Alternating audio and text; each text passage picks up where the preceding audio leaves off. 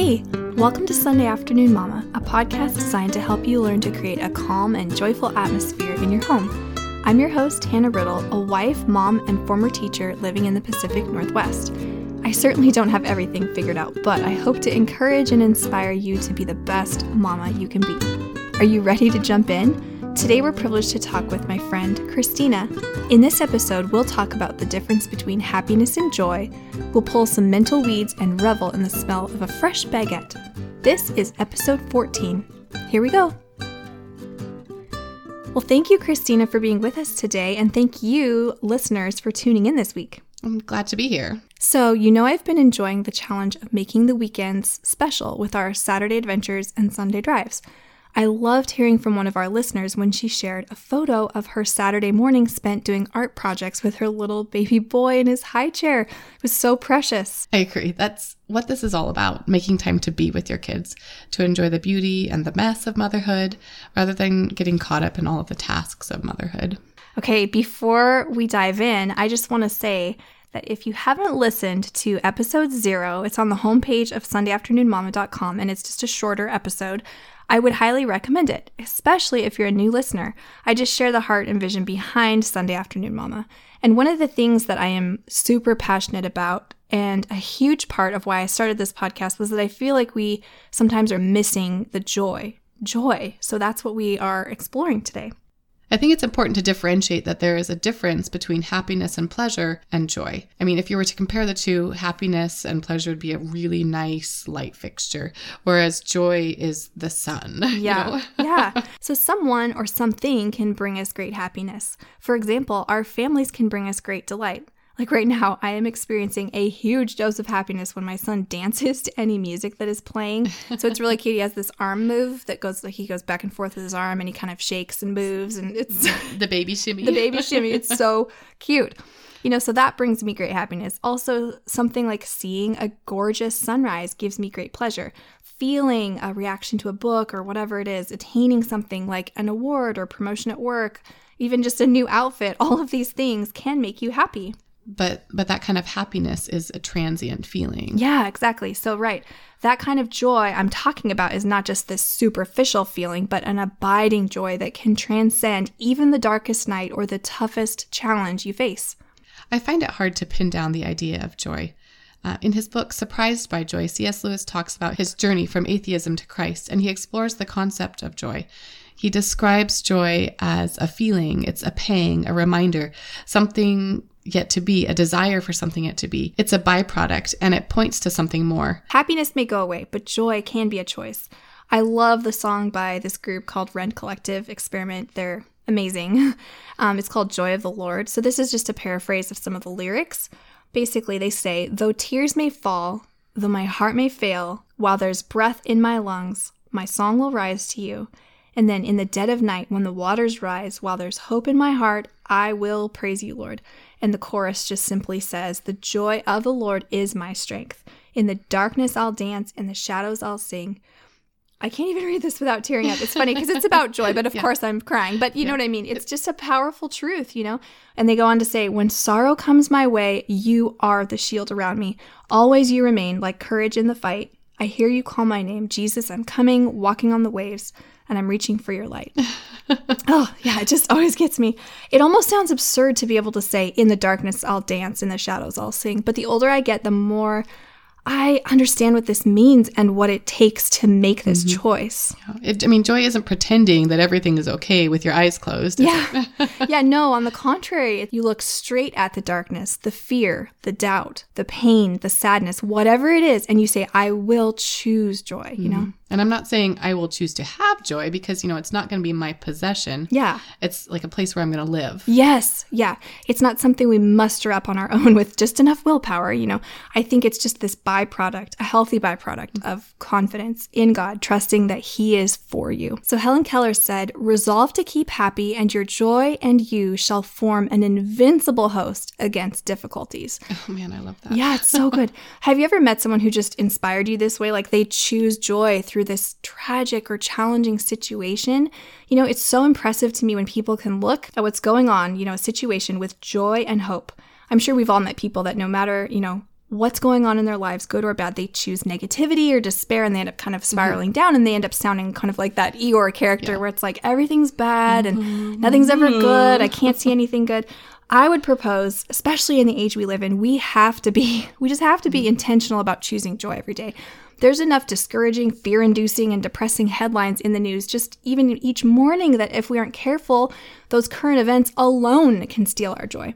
As mamas, the atmosphere in our homes is greatly influenced by us and our attitudes. Choosing joy will help create this calm and happy mood. When there is tension or negativity in our homes, our children can sense it, right? Oh, I mean, they totally do. And it's mortifying when they do. Yes, because sometimes they call you on it, you know? While we all have those down days or moments where we fail to choose joy, myself included, I mean, this is a journey we're on. Overall, if we can just reset and choose joy throughout our days, our families will be so blessed for it. So that being said, how do we choose joy? How do we put this into practice? Yeah. Well, here are some tips and a takeaway for you when it comes to choosing joy. The first one is eradicate negative thoughts. It's kind of like a weed, right? Like you pull those thoughts out before they take hold. It is so much easier to pluck a weed out of your yard when it's just beginning and it hasn't developed those deep, strong, terrible roots, yet. And it's the same with our thought life. In the same way that you are what you eat, we're going to feel what we think. Yeah. And, if you focus on the negative, that's all that we're going to be able to see when we reflect on our life. And likewise, if you're focusing on the positive things in your life, you'll be more likely to see the positive things in your life. Exactly. So yeah, just notice, be aware of your thoughts and catch those ones that are negative. Start to notice, start to be aware. The ones that are full of fear or anxiety or doubt or discouragement, and then replace them with a healthy truth instead. Now, this takes repetition and consistent discipline. This is not something I am saying to you like, this will be just a breeze. It's no big deal. It's not, not hard at all. But it's a practice thing. It's a practice. But thankfully, we can retrain our brain. And a lot of even just general studies, and when people have studied all this stuff, they've proven you can retrain those thoughts, which is really, really cool. And it gives me such great hope. Yeah. And I mean, sometimes if those negative thoughts are so powerful, so overwhelming, you need a physical change. Yes. And so this is where it's helpful to go outside, go for a change of scenery, get some fresh air, put some music on with lyrics that are just going to soak into your soul. Yeah. And help you try to focus on the positive and make that change. Exactly.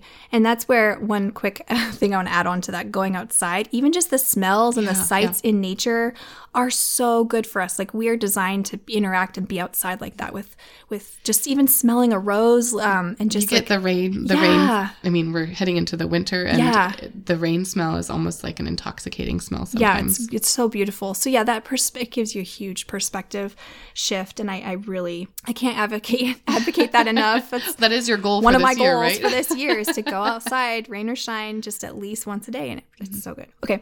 Next tip for you is don't overanalyze things. Now, I say this as a recovering overanalyzer myself. It's so easy to look at social media or have interactions with people and draw all the wrong conclusions. Like, what did she mean when she said this or did this? Or did I offend so-and-so? Or why isn't such and such happening for me? Or why did she not invite me to do this? And the list goes on. And this is just futile. And again, I say this humbly from experience and observation just in my own life and then in the lives of others that I care about. So what is more helpful is just to remember that most people are not sitting around overanalyzing your behavior. So don't worry too much or waste too much of your precious time wondering about things that are just often out of your control anyways. And this is where your squad is going to come in handy, just like you talked about with Betsy in episode 12 and 13. Yes. We all need a sounding board, and a good friend is not going to let you wallow alone in worry. Yeah. A good friend will tell you, hey, forget about that. Don't worry about it. Don't worry about the millions of possibilities, and they're going to help you move forward. Yep. Yeah, friends are a very important thing to help keep you grounded. And along with that vein, social media can be a great tool for keeping in touch with your friends. We talk about this a lot. It's a big issue in our culture, so it's going to come up over and over, I feel like. But with it comes a whole host of possible pitfalls, I'm sure you've heard the quote, comparison is the thief of joy. It's so completely true. The more we are looking at other people's lives in curated pictures, we may feel dissatisfaction with our own life and then go down that negative spiral towards feelings of sadness and frustration, which are definitely not joy. Yeah. So it's important to be wise in our use of social media. We all want to post and look at beautiful pictures, but when we start posting things or viewing them with a mindset of comparison, or I'm going to post this picture for comparison, we end up hurting ourselves. So true. Okay, so our final tip for you is to keep your circumstance in perspective. The more we focus inwardly on ourselves, the more likely we are to sink into a pity party. And it's helpful to think about your circumstances with a different perspective. Did you see that Christmas video that made the rounds on Facebook? I think so, but tell me about it. This guy wakes up and he and his wife are both wrapped up in Christmas paper, and his response is, "I'm alive!" Yes. Oh, so and then good. The kids come in and they're wrapped up in paper, and he runs over and he's so thankful for the gift of his children. And it continues with his breakfast, with his shoes, with his coffee, his job, his car. All of these things are wrapped like gifts, and he tears into them with enthusiasm and gratefulness and joy. I did see that. I absolutely loved it. Yeah, we mentioned Helen Keller earlier, and she is also this great example of perspective. She was blind and deaf, things which we can't even begin to comprehend. At least I can't. And yet she lived a life with vigor and joy. One of my favorite quotes is from her. "Everything has its wonders, even darkness and silence. And I learned that whatever state I be in, therein to be content." And that's so powerful to me because she was blind and she was deaf, and she still speaks of the wonders. Yeah, that's just incredible. Journaling can be a helpful outlet for processing your perspective. Christine and I both are kind of fans of journaling. You can get all of the emotions down on paper and out of your heart, and then later you can look back and see your circumstances from a different perspective. And one thing I will add to this is, it's the same with prayers. Like, I have prayed for situations or people, and then I sometimes forget an answered prayer. And so it's helpful to look back and be like, whoa, I remember that. I was worried about this, or this person was struggling with this, and we prayed and God was faithful. So these 3 tips are just crucial as we think about joy and how to have, receive, and just experience more joy every day. Okay, now we're going to transition into the segment we call My Favorite Things. And I'll go first. So my favorite things right now include having tea at night before bed. It's so relaxing, it's good. We talked about late night snacking and how to kind of combat that tendency. It's so easy to do. And one thing that helps me is just have a cup of tea instead. And that's been really, really good. My tea drawer's an organizer that I got this wonderful Christmas gift. Thank you, Reed Drummond. I love using that for the tea because it's like a pretty container to store it in. I posted that on social media, and a lot of you were asking about it and everything, so we've linked it in the show notes, and I'll make sure everyone knows where to find that if you'd like it. I love her stuff. Yeah, I know, it's so good. Also, I'm loving this amazing array of bath salts I received also as a gift recently. Yay, because I'm a huge fan of taking hot baths. Magazines like the Magnolia Journal and a French decor magazine my husband got me for Christmas. I mean, I could just gaze at the pictures in there for hours. It's so beautiful. I do not mind rereading, these things. Also loving baguettes. So I discovered a French bakery nearby, and I am just in love. I can practically smell them in my sleep. Oh my goodness. There's nothing like the smell of fresh baked bread. When you go to Albertsons and they pull out the fresh bread in the evening, I'm just like, oh my goodness. My mouth starts to water. I know, it's so good. Another thing I'm loving is the elaborately planned, but very short in duration, plays that my daughters have been putting on. I say that in quotes, putting these plays on for me. Just you. One member audience of one. It's incredible. They literally planned this play for me the other day when we had some days off school over Christmas break, and they planned this play it felt like an hour. And then when I came in there to see the performance, the play lasted about 1 minute. It was so amazing. It was well thought out. Well thought out. Okay. Getting outside every day, so yay for a 2018 goal, and slowly decluttering and just kind of reevaluating everything we have in our house, just kind of room by room, thing by thing, just casually, not anything too intense, but just like noticing, taking stock of kind of our scenario here and what we have. New year, fresh beginnings. I love it. So how about you? So I've really been enjoying watching the kids get their craft on. Ooh, yeah. For Christmas, we got a new set of nice markers for them, and they've gone to town drawing. That's awesome.